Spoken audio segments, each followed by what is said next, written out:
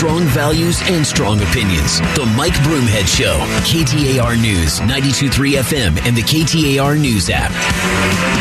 Thanks for being here this morning. We have got to talk about the debt ceiling because a big part of the concerns of what's happening with the economy that's out of the control of Wall Street and businesses. What could happen with the debt ceiling? What's happening here? I want you to hear a little bit about this and what they're planning on, because McCarthy, the Speaker of the House, McCarthy, and the President of the United States had a meeting where they talked about this. And so this is an ABC News report about McCarthy and what his plan is. McCarthy says he has a big plan, and I pushed him yesterday on what that plan is and when we might get a look at it, and he's not saying. We don't know exactly what they're asking for here. While the president is adamant that he will not negotiate over the debt limit, he says any talks over the debt and deficit has to be separate. Now, both sides do agree that they don't want to see the nation default on its debt. That would be catastrophic for the economy, but right now, we've got a long road ahead here. It's difficult to see the path forward. So they had a meeting. We're going to get to this in a moment, but the argument about the debt ceiling happens all the time whenever you have parties in different places. When in this case, it's the Republicans that control the House and the presidency is controlled by the Democrats. When it's the other way around, we still have the same conversation, and it continues to happen. How much of it is political blustering? A lot of it. Let's be honest. A lot of it is political blustering. But when you hear people talk about our debt and what we are doing, about our fiscal house and getting our fiscal house in order, I boil everything down as much as I can in the simplest terms so I can understand it. I cannot I can't sit and think about the enormity of the U.S. government, about how much trillions of dollars and all those zeros, what that actually is.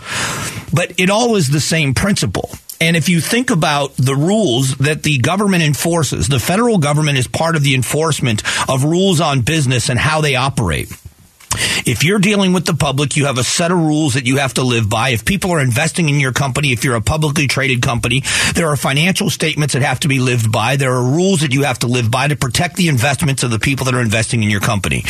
And we look at a federal government, and I don't care what political party you're in, when you look at the way our government, not Democrats, not Republicans, not independents, when you look at the way that our government is managing its finances, our finances, if it were a private company, leadership would go to prison.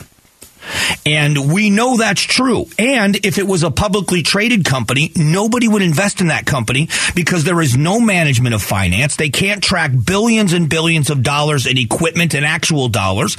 They don't know where it goes. It's a mess. It is an absolute mess, and it has been for a long time. This is not partisan politics. Both parties are guilty of this. It is part of it is the machine itself. There's no doubt about it. That it is part of when you are such a big company, and when you have, and I'm putting them in the same realm with a company. When you have such a large organization, there is going to be some places of mismanagement. It's just that big. But we don't see anybody doing anything with anything. Why are we not demanding a more proper audit that the American people can see of the budgets of major departments? Every organization that I know of, not the smallest of companies where it's, one or two people that are controlling everything, but a company that has departments and has agencies and you have HR, and you have every company I know of that does this. They have managers over that department. Sometimes it's sales, sometimes it's HR, whatever it is in your company. And then they do audits. They make sure that the leadership is doing their job, that they're managing the finances and the hours of that department so it's as efficient as it possibly can be. The audits aren't to expose people as bad. The audits are there to put people in check and make sure you're following up and how can you be better at your job. I use restaurants as an example. So if you have a favorite chain of restaurants, whatever they are, if you think about that one restaurant, just one that you go to, and let's go Cracker Barrel. It's a national brand that everybody knows.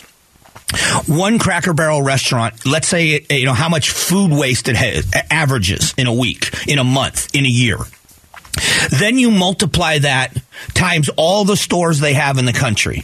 That's an enormous amount of waste, which is why organizations like that do everything they can to keep waste to a minimum. You know you're never going to get zero, but waste is a big issue. Breakage, breaking plates, breaking glasses, things that have to be replaced. But a private organization that's got a bottom line to adhere to, they don't just say, you know what, we've got all this going on, we have to raise our prices to make money. Well, at some point, the public pushes back and says, we are not spending that kind of money on breakfast. And you've got to rein in spending, you have to rein in waste, and we don't see any of that. So this debt ceiling conversation is a viable one about what we are going to do before we raise the debt ceiling. But so much politics is involved because both parties are guilty of it. So here's the question. Was progress made in the meeting between the Speaker of the House and the President of the United States? McCarthy said it was a good meeting, calling it, saying he thinks that they can find common ground. The White House said it was frank and straightforward, but both sides are still standing firm, and it's not clear if any progress was really made. So the old argument, and it's tired from both sides, in this case, the President of the United States says we need to raise the debt ceiling, we need to just get it done, it has to be done, it's right for the American people, and there shouldn't be any stipulations or conditions, and we are not going to negotiate. And the Speaker of the House says, Mr. President, we are an equal branch of the government, we have a lot of power in the House of Representatives, we have the power of the purse, and you are going to negotiate because you have to, because we aren't going to do anything if you don't. And now this is the chicken game they play with the debt ceiling. But this happens a lot. This happens a lot. In the end, though, will anything get done? And I am all for it. I don't care who the president is. I don't care who's in leadership. Getting the fiscal house in order, making sure that you are spending only what you need to spend and what you are taking from the American people is used efficiently. I talk often about nonprofits, and here in town, one of the things I rave about them, my relationship with St. Vincent de Paul and how much I love what they do. One of the things I love about St. Vincent de Paul is efficiency. What I mean by that is everybody I know there, from leadership on down, they value the money that's donated to them. They understand that it's the benevolence of a community that keeps them in business. So they squeeze every penny out of every dollar in everything they do. They are immensely efficient. And it's a respect thing. People are donating their hard-earned money. We have a huge responsibility to be efficient with it. And they are. They absolutely are. The people in our government, and it's both parties, they don't have that sense of responsibility with the taxpayer dollars. St. Mary's Food Bank, we talk about them being able to purchase 7 meals for $1 at one time. That was the number, 7 meals for $1. And it's because they buy in bulk. But again, there's no waste. It's so efficient. They're efficient with volunteers' time. They're efficient with donators' dollars. And these are private organizations that understand they have an immense responsibility because they are spending other people's money. And we need leadership. We need leadership in our government that feels the same way with the responsibility of the tax dollars they take from us. That's not too much to ask. But I just don't know that it's going to happen. In a moment, the border shipping containers are going to be gone by this week. A conversation about our border coming up in just a moment.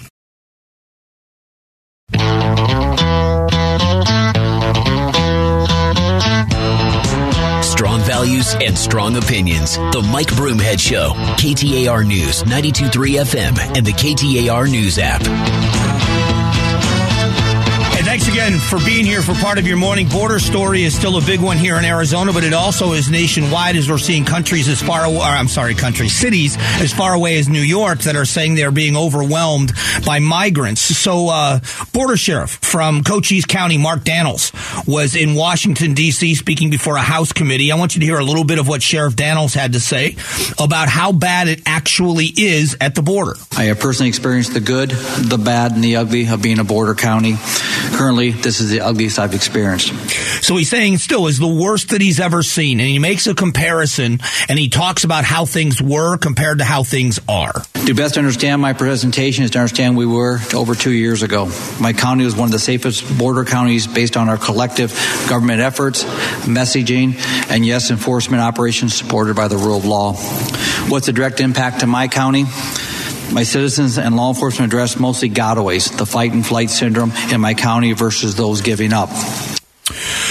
So he goes on to talk more, and you'll hear a little bit more. This was a long time of testimony and answering questions there on Capitol Hill. The border shipping containers down in Yuma are being removed. The container wall at the Arizona-Mexico border in Coronado National Forest is coming down in the next few days. The Arizona Department of Emergency and Military Affairs, or DEMA, says unless something unexpected happens, the last shipping container along the border should be removed by the end of the week. So far, DEMA says the project has cost taxpayers almost $140 million. That is expected to rise until the last containers are removed. Here is what's interesting about this. If it is a cost thing, and that's, again, I'm someone that likes to rein in costs, but it seems to me that is what opposition always talks about any issue. I've been talking quite a bit lately about the AEL, or the aggregate expenditure limit, and it goes hand in hand with the expansion of the ESA program, with tax dollars being used by citizens in any educational format they see fit, not just the public school system. And the number one criticism is how much money it's taking out of public schools and going to rich kids.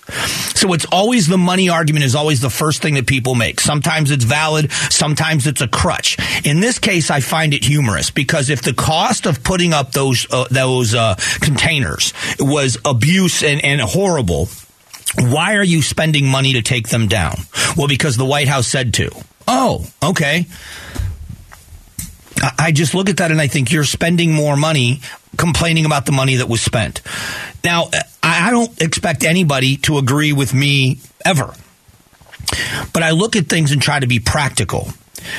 The people of Yuma said that it was effective. Now, nobody thought it was going to cure the problem, but it was effective in slowing things down.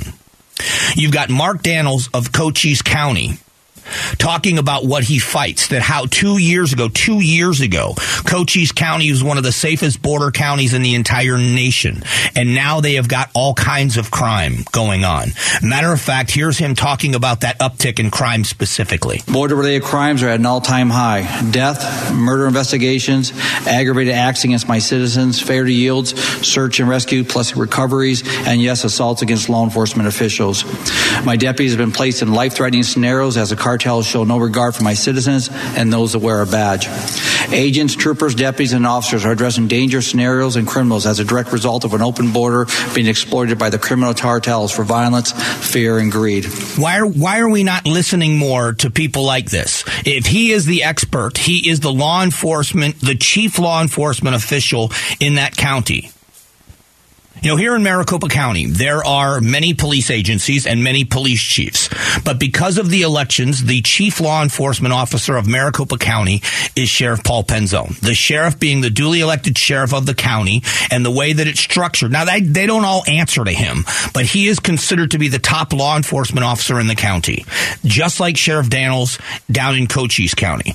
Why in the world, when we hear these things, just because you don't like what you're hearing, why aren't you taking him at his word? Why aren't you listening to what he's saying needs to be done? He's the boots on the ground in this county. He's not done talking about crime. Here's another side of this. In calendar year 2022, 1,578 suspects were booked in my jail for border-related crimes. Only 78 were foreign-born. In 2021, over 5 million dosages of fentanyl were seized on the Arizona border. In 2022, over 20 million dosages were seized. In 2022, over 12,000 pounds of fentanyl was seized on the southwest border. 20 million doses or something like that? How many doses of fentanyl?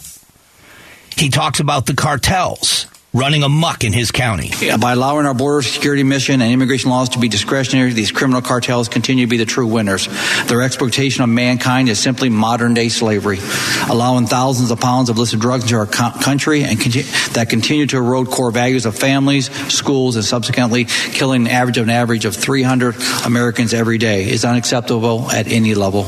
Experiencing migrant deaths without a reasonable process why members of U.S. Congress and this administration intentionally avoid avoid. Reality is gross negligence. So when you hear the political conversation, when Vice President Harris comes to Arizona, but she doesn't go to the border and she makes some kind of a half-handed comment about how I'm going to go, but not today and, not right now. And when asked point blank if the border is secure, she gives some long-winded answer. The border is secure inasmuch is what she said, inasmuch as it remains a top priority, and this word salad comes spilling out. They haven't done anything about securing the border. And then the opposition says, well, it's never been secured. No president has fixed this. You just heard the sheriff say it's never been worse. This is what's frustrating to the average American. It isn't about xenophobia. It isn't about race. This is about the law, and this is about having a system of immigration that works for everybody. Who believes this is working? The answer is no one. It's political cover to say otherwise. What we're going to do in a moment is kind of talk about that political cover. What is advocacy journalism? And that is a thing, advocacy journalism. And how does it differ from journalism? We'll talk about it next.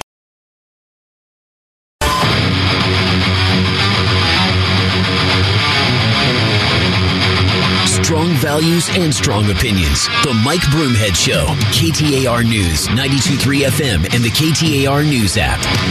Thanks so much. Appreciate you being here. Here is a phrase I was not familiar with, but there is a phrase called advocacy journalism. Now, there is and I've said for a long time on this show over and over again, out of respect for the people that I work with that are truly journalists, and there are many of them I work with that are brilliant at what they do. You can go over to KTAR.com and see their work, or you can hear them during our newscasts. These are journalists. These are people that do a different job than I do. And I've always said I'm not a journalist. What I do is I give my opinion. I comment on the news. I'm not someone that delivers the news. I comment on my opinions on the news. We have two different jobs, and I respect everything they do. I couldn't do what they do. And and I'm not just saying this because I work here. We have some of the best in the business that do it. But here is something different. There is a movement in journalism schools to get rid of the principles of objectivity in journalism. Advocacy journalism is the new touchstone in media, even as polls show that trust in media is plummeting. There is a former executive editor with the Washington Post and a former CBS News president. They said they've released the results of an interview of over 75 media leaders and concluded that objectivity is now considered reactionary and even harmful. We've been discussing the rise of advocacy journalism and the rejection of objectivity in journalism schools. So maybe I am a journalist. I'm just an advocacy journalist. Maybe that's what I am. Because you get my opinion on this show. That's what you get. You don't always agree with it. A lot of times you don't. I may make you laugh. I might make you angry. I may make you agree with me. But you're getting my opinion on what I see. That's advocacy journalism. Now, here's my problem with this, because I've got a stack of examples. My problem with this is there's a difference between listening to my opinion on things, whether you agree or disagree, or listening to our newscasts to get information and news. There is a difference. And when people come for news, they will form their own opinion. And it's dangerous because the press has so many protections afforded to them, and they should. I'm not advocating that be removed. The press must always be protected. In this country, what helps keep us the freedoms that we have, they're kept because we have journalists who have the ability to question the government, to criticize the government, to write about the government without any fear of repercussion. That's the way it's supposed to work. But what happens when instead of the state controlling the media, because when you look at China and you look at some of the other countries, the communist countries, where, you look at the information that the Russian people get from the Russian government, the Chinese people, how they control the information that's given to their people, the advent of Twitter and social media that had the Arab Spring rise up because the people in these countries like Iran and others are no longer only getting information that's desired by the government. They're hearing what the world is saying. And that is a great thing. But what happens when the other way around happens? What happens when journalists choose sides? You've got MSNBC on one side, you've got Fox News on the other side. CNN, wherever they used to be, they're not anymore. And they're trying to right the ship, and their ratings have gone through the floor and never been lower. But is it dangerous? And I don't mean dangerous for violence. I mean just dangerous in general. Here's a couple of headlines. The liberal Columbia Journalism Review offers a scathing indictment of the New York Times and the Russiagate coverage. That they were wrong, and they were intentionally wrong. Questioned on the Biden documents, press secretary has only one answer. The press secretary for the White House is the mouthpiece for the White House. Journalists are supposed to ferret out the truth and question them on things. National Archives wasn't allowed to reveal Biden classified discovery. How about this? Hunter Biden. Hunter Biden finally admits infamous laptop is his, and he pleads for a criminal probe. Hunter Biden's lawyer's newly aggressive strategy targets his critics. Laptop emails suggest Hunter Biden read newspapers, not classified documents. Hunter Biden paid assistant thousands off the books for filthy sex chats and texts show. So all of this was covered up before the election. And there were many people that said they would have voted differently had they known that the laptop was real and not Russian disinformation or a hoax. How much of that is laid at the feet of journalists? How much of that is, and I'll give you another example going back further. If you remember the Bill Clinton story and Monica Lewinsky about, what was going on in the White House with an intern and all this stuff that was it was a big scandal in that administration. You know that most of the major news organizations, especially the national news organizations, had that story and they were holding on to it. They did not want to be the organization that broke the story. So who broke the story? Matt Drudge and the Drudge Report broke that story. And then once the story was verified that it was out there, all the news organizations had their stories written. They just put them up. So if you're going to, and I believe they should, question one party of our government, then you should question all parties in our government, all sides of the government. When there are major stories that the American people have a right to know, we count on the real journalists of this world, which is why, again, I talk about how much respect I have for the people in this building that I work with that are journalists. These are people that realize this is information that is pertinent to people, whether I like it or I don't like it, whether I agree with it or I disagree with it, whether it is good for or bad for a political party or a politician that I admire, it doesn't matter. This is a story that needs to be told because it's information the people in Arizona need to see. That's journalism. You give them the information, let them decide if they're angry or happy or whatever it is. When there are stories that are major stories that are going to be important to people, and you hide them, you don't run them, when people knew about the documents, and I'm not saying this was necessarily journalists, but when the investigation into President Biden for documents after what they did to Donald Trump and the FBI and all of this, what a horrible thing it is. And you saw all the cable news networks talk about what a disaster and how dangerous for national security. And they interviewed the president about it to find out that before the midterm elections, they found classified documents at the president's house. And no one in journalism knew it or reported it until January. Advocacy journalism. It's not about being right. It's not about, and by that I mean correct. It's not about being correct. It's not about giving information that is important to people and letting them decide what to do with the information. It's about protecting one side and exposing the other.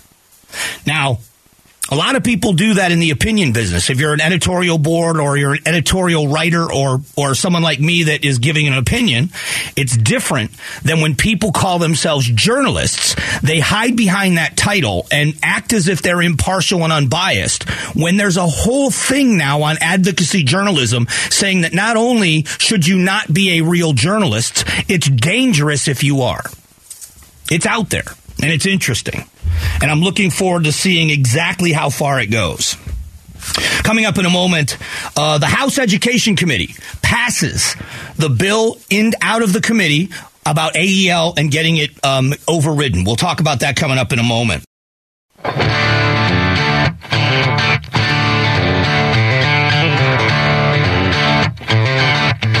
Strong values and strong opinions. The Mike Broomhead Show. KTAR News, 92.3 FM, and the KTAR News app. Happy Thursday. The legislature takes a step toward lifting the school spending limit. So here's just a little bit of it. Mary Jo Pitzel over at the Arizona Republic. With the clock ticking down to a March 5th deadline, lawmakers have taken the first step toward allowing Arizona school districts to spend the money they were given in the state budget and avoid budget cuts. The vote in the House Education Committee on Tuesday sets in motion efforts to raise the spending limit for schools this year. And I believe this, and I've heard from a few people affirmatively, although I haven't verified it myself. People have asked, well, why wouldn't they just override this or get rid of it? But I believe that since it was passed by a ballot initiative, it has to be another ballot initiative, a vote of the people that overrides it permanently or gets rid of it. So that would take either the legislature itself putting it on the ballot or citizens going out and getting signatures to get it on the ballot so the voters in Arizona could vote to override it or get rid of it permanently. It's another one of the reasons, and I promise you I won't go down this rant again, I've done it so many times, that I despise our propositional form of government in Arizona. I hate it. It's raw democracy. It's not what the founding fathers wanted. It's lazy, and these are the kinds of unintended consequences that can happen years later. I've talked about marijuana being legalized and when it went to be medical marijuana first. And I will say this very honestly. I've never smoked marijuana in my life. I've never done any drugs. But I have a lot of friends that did a lot of drugs. And so I'm not a prude, and B, I really don't care what you do. This is not about whether it's good or bad. I'm making an observation. We were told that when the medical marijuana proposition was passed, we were told, hey, this is not going to be like California. This is not going to be a small number of doctors that are just handing out these authorization forms to get medical marijuana to a bunch of college kids because they have chronic pain or anxiety or whatever else. That it's going to be, you're going to have a 2-year relationship with your doctor before you can even get this prescription or whatever you want to call it, recommendation. And so it's not going to be just a bunch of small groups of doctors making a ton of money doing this. And as soon as this piece of legislation passed, they changed it. Now you say, well, how did they change it? Well, the way it works with the Arizona Constitution is once something is passed, you can make it easier. You can't make it harder.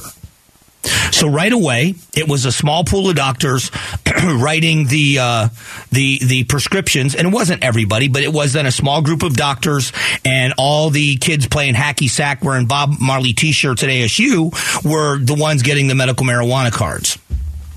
So then we legalized it. Well, there's questions about oversight and labeling and potency. Well, you can't force that on them. The law is the law the way it's written. And so I'm not a fan of doing something that ties the hands of the legislature. That doesn't mean the legislature does things right all the time. It doesn't mean they're perfect. It doesn't even mean they're good sometimes. But we have a representative republic. We elect people to go to the legislature to vet out a bill and a law, to find, to consider the unintended consequences. And then if something isn't working properly, what they go in and do is they change it.